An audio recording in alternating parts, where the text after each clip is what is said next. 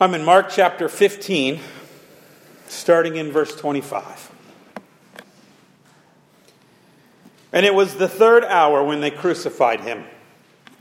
And the inscription of the charge against him read, "The King of the Jews." And with him they crucified two robbers, one on his right and one on his left. And those who passed by derided him, wagging their heads and saying, "Aha! You who would destroy the temple and rebuild it in 3 days, save yourself. Come down from that cross." So also the chief priests with the scribes mocked him to one another, saying, "He saved others, he cannot save himself. Let the Christ, the King of Israel, come down now from the cross, that we may see and believe." Those who were crucified with him also reviled him. And when the 6th hour had come, there was darkness over the whole land until the 9th hour.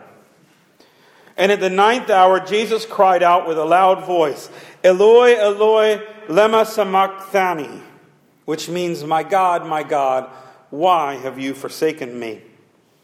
Some of the bystanders hearing it said, "Behold, he is calling Elijah." And someone ran and filled a sponge with sour wine, put it on a reed and gave it to him to drink, saying, "Wait, let us see whether Elijah will come down to take him." And Jesus uttered a loud cry and breathed his last. And the curtain of the temple was torn in two from top to bottom. And when the centurion who stood facing him saw that in this way he breathed his last, he said, "Truly this man was the Son of God." Here ends the reading of God's Word. Matthew and Mark record only one saying from Jesus on the cross. And it is this phrase, "Eloi, Eloi, lema sabachthani." They give it to us in the Aramaic, which is the language Jesus would have, that would have been the common speaking language. my God, why have you forsaken me?" If we read these words quickly and without much thought, they seem cruel, right? How could God abandon, forsaken his son? How could a father forsake a son? How could God forsake his own? And in fact, some Christian theologies have this kind of belief, that God leaves Jesus, that Jesus is alone in this moment. But I want to question that theology a little bit and reflect on what is going on when Jesus says, my God, why have you forsaken me?" And I think there's three ways you have to do that. Number one, you have to think a little bit about the Trinity. Number two, I think you have to think a little bit about the idea of substitution, what Jesus is doing on the cross. And number three, I think you need to look at the source material of Jesus' words. And I will explain that as we get there. First, the Trinity, the great mystery of our faith, that somehow God is three persons and yet one. In the Bible, this seems confusing. It is, in fact, a paradox. It doesn't quite logically add up. We have these moments where, like at Jesus' baptism, Jesus is being baptized in the Jordan. God the Father speaks the words of blessing, and the Holy Spirit descends like a dove on Jesus. Clearly, three different persons, three different entities at work. And yet, we are told to baptize in the name of the Father, the Son, and the Holy Spirit. And yet Jesus, when he talks about the Father, says, "I and the Father are one." In fact, Jesus goes so far as to say, if you've seen me, you've seen the Father. When he talks about sending the Holy Spirit, he talks about sending my Spirit. This is a mystery. It's beyond our understanding and beyond our language. But getting to know a person is like that, right? I can know a lot about you. Okay? And I can say things that are completely wrong about you, right? Like, you grew up in New Mexico. Well, you've never been in New Mexico, maybe. And that's totally wrong. But can I ever say everything about you? If you've been married for a while, you understand no, right? Because after years and years of marriage, sometimes you get to still surprise each other. You find out new things about each other. Of course, with an infinite God, there's going to be a whole bunch of stuff that we can't understand and we can't give language to. And yet we can say more or less accurate things.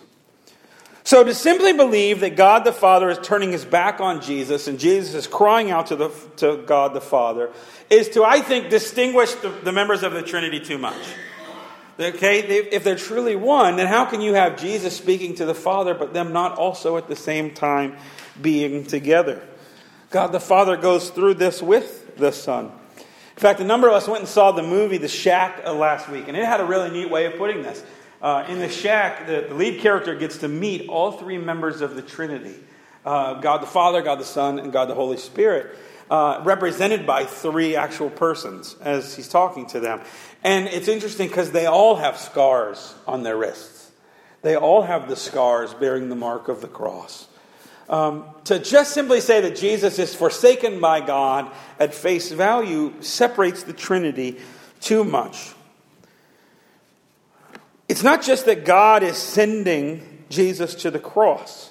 It is the Father's will, but it also is the Son's willingness. Okay, remember in the garden, Jesus says, Lord, let not this cup pass from me. Father, don't make me do this. And yet what did it say? But not my will, yours be done. It is not just Jesus being sent to the cross by the Father. He is willingly going to the cross. Now, why is he going to the cross?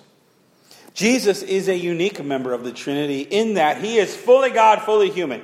Okay, he's fully God, fully human. He's fully both. And in him, in his very person, he's beginning to heal this gap between God and humanity. And he goes to this cross as a substitute. That's the language we often use in our theology. As a substitute. Jesus substitutes himself in for a life that you couldn't live. Right? Jesus, we said it earlier in our liturgy. He is tempted in every way that we are, but without sin. Can you say that? You've been tempted? We've all been tempted. But can you say you were without sin? No. Jesus was, though. He lives the life that you couldn't live. He dies the death that you and I deserve to give us the life that we don't deserve. Jesus substitutes himself. And so some of the forsakenness, just like the pain of the cross, Jesus is taking on for us as a substitute for us. As Philippians says, he is submitting himself to death, even death on a cross. How many of us have felt forsaken? You ever been in so much pain? You ever been so hurt? You ever been so angry that you think God has left you? That you feel like you've been forsaken by God? We've all had those moments. We've all had those times. And Jesus knows exactly what it's like to feel those things because he felt them too. But the bigger question is, was he actually forsaken? For that matter, are we forsaken? If Jesus was forsaken, does that mean that you and I have these moments in our lives where God wasn't with us? Where God turned his back on us and just left us alone? To really answer that, you need to look at the source material that Jesus is using. You might not see it as source material, but Jesus is actually quoting here. And he's quoting from a psalm. And it's a psalm that begins, it's Psalm 22. I would encourage you, if you got your Bible, grab a pew Bible, turn to Psalm 22. Because it's pretty amazing that Jesus would sing from this song or speak from this psalm on this particular day. The psalm starts with an address to the choir master according to the doe of the dawn. Now, we don't know what that means. What it's a reference to is a tune. It's a reference to a tune for the choir master to lead the singing of the congregation. This is a song that the Jews would sing in worship. It would be like Jesus crying out from the cross, "Amazing grace, how sweet the sound." Okay? Or Jesus crying out from the cross, "Great is thy faithfulness, O God, my Father."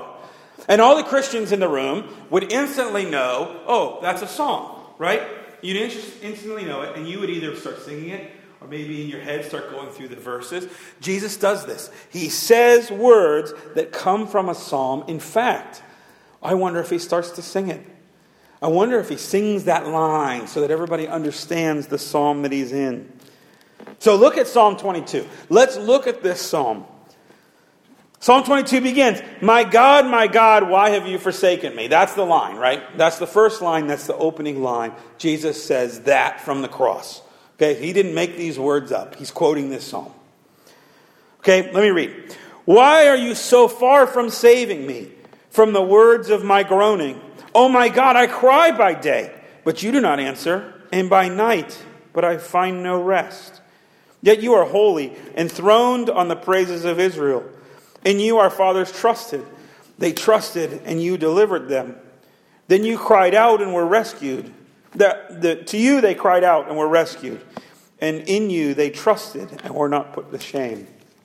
So the psalm clearly starts where Jesus is, right? Well, Lord, why have you forsaken me? Where are you? What's going on in this dark hour? Why aren't you saving me like you've saved people in the past? Now, let's keep going. Verse 6. But I am a worm and not a man, scorned by mankind and despised by the people. All who see me mock me. They make their mouths at me. They wag their heads. He trusts in the Lord. Let him deliver him. Let him rescue him, for he delights in him.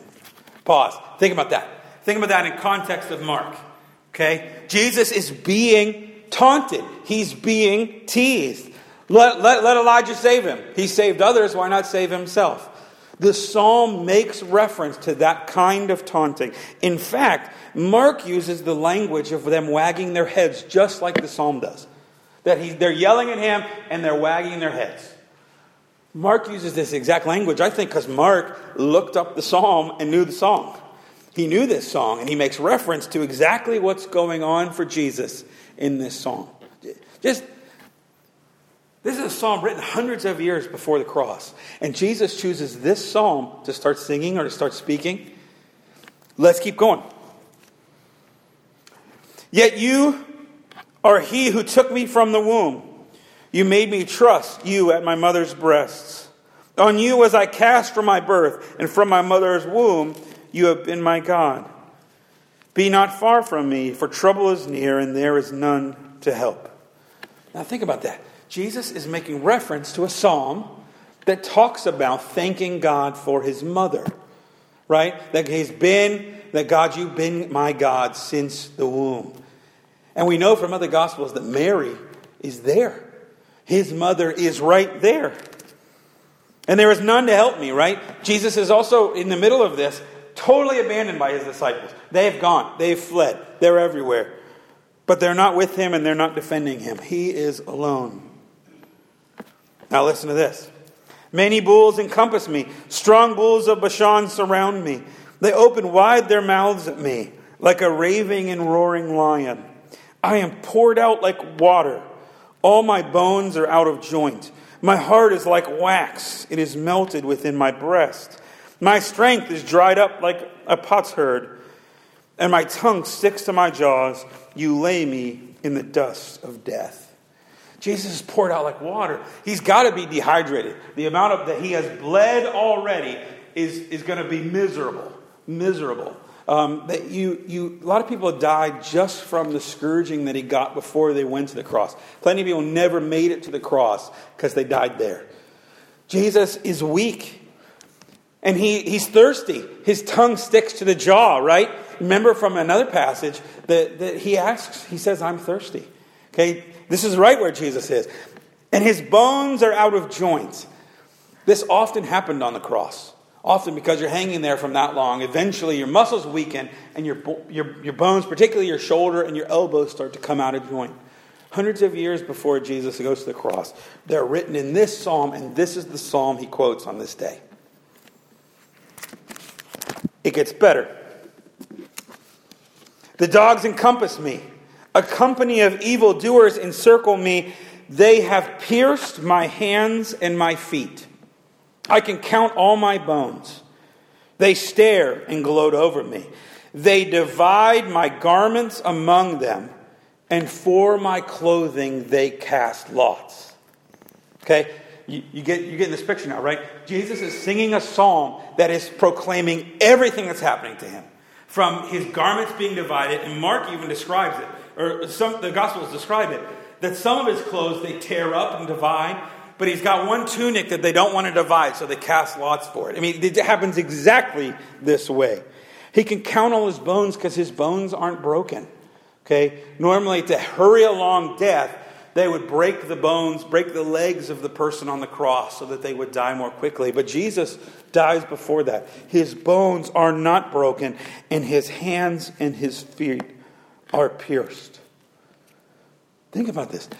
Jesus sings a psalm, and you don't know it's a psalm because you don't sing it in church. But all those people sitting there that start singing this in their head because they've been singing it since they were a kid, and they start realizing Jesus is predicting everything that's happening from a psalm written hundreds of years ago. But let me read the rest of the psalm so you understand why it's important for us today. But you, our Lord, do not be far off. O you, my help, come quickly to my aid. Deliver my soul from the sword, my precious life from the power of the dog. Save me from the mouth of the lion. You have rescued me from the horns of the wild oxen. I will tell your name to my brothers. In the midst of the congregation, I will praise you. You who fear the Lord, praise him. O you offspring of Jacob, glorify him and stand in awe of him, all you offspring. Now listen to verse 24. For he has not despised or abhorred the affliction of the afflicted, and he has not hidden his face from him, but has heard when he cried to him. From you comes my praises in the great congregation. My vows I will perform before those who fear him. The afflicted shall eat and be satisfied, and those who seek him shall praise the Lord. May your hearts live forever. All the ends of the earth shall remember and return to the Lord, and all your families of the nations shall worship you. For kingship belongs to the Lord, and he rules over the nations. All the prosperous of the earth eat and worship. Before him shall bow all who go down to the dust, even the one who could not keep himself alive. Posterity shall serve him. It shall be told of the Lord to the coming generation. They shall come and proclaim his righteousness to the people yet unborn, that he has done it. Clearly, Mark knows this psalm, because he's making reference to the specific language of wagging the head, specific language of dividing the garments. Mark is using this language to describe what is going on for Jesus. But understand the move of the psalm. This is a psalm that starts out, my God, why have you forsaken me? But where does it move? It moves to the end to say, he has not despised the affliction of the affliction. He has not hidden his face for him. They shall come and proclaim his righteousness, that he has done it.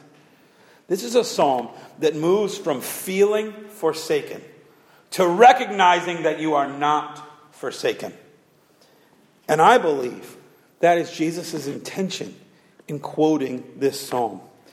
In this moment, he feels forsaken. He feels the pain. He knows that he can get off that cross. He knows that the Father can take him off the cross. And he is fully feeling the pain and forsakenness that so often you and I feel in our lives. Jesus is not saved from it. He is not spared from that pain. But in the long run, we are. Yeah, we feel it sometimes. But God is with us. Have you ever felt sad? You ever felt that darkness? You ever felt that anger where you think God is nowhere close to where you are right now? Pain is like that, right? It's just what pain does. Okay? You ever have some just chronic pain? Just a constant pain? Okay? We've all had it in toothaches, right? You ever have a toothache? And for after 3 days, what's the only thing you can think about? The toothache, right? It's the only thing you can think about, because pain does that. Pain, anger, fear, it narrows our focus. So that when we're scared, when we're afraid, when we're angry, when we're in pain, it's the only thing we can see and we can think about. And we lose sight of any kind of larger picture. And when you're only focusing like this, it's impossible to see that God truly is beside you. You worship a God not only that doesn't leave you or forsake you, but you worship a God who felt forsaken for you. He understands what you feel like when you feel like God the Father has moved away from you. But Jesus was not forsaken in this moment. Jesus was not forsaken in this moment. And neither are you. When you feel forsaken, that area of your life you just feel like God has nothing to do with, that area of your history that God just seemed to be far away from you, I am telling you, you were not forsaken. You are not forsaken. And you may feel that way. And Jesus knows what it's like to feel that way. But God is with you. God is with you. God is with you. May that truth give you peace this day. Let us pray. Father God, I know that for many, we feel the pain. We feel the anger. We feel the grief. And it's all we can see. And we lose sight of you. And so I pray that you would give us a vision that you are with us. That we would travel the road of this psalm. That we would move from feeling forsaken to feeling that you are with us and for us. Remind us of what you have done on the cross. Pray this in Jesus' name. Amen.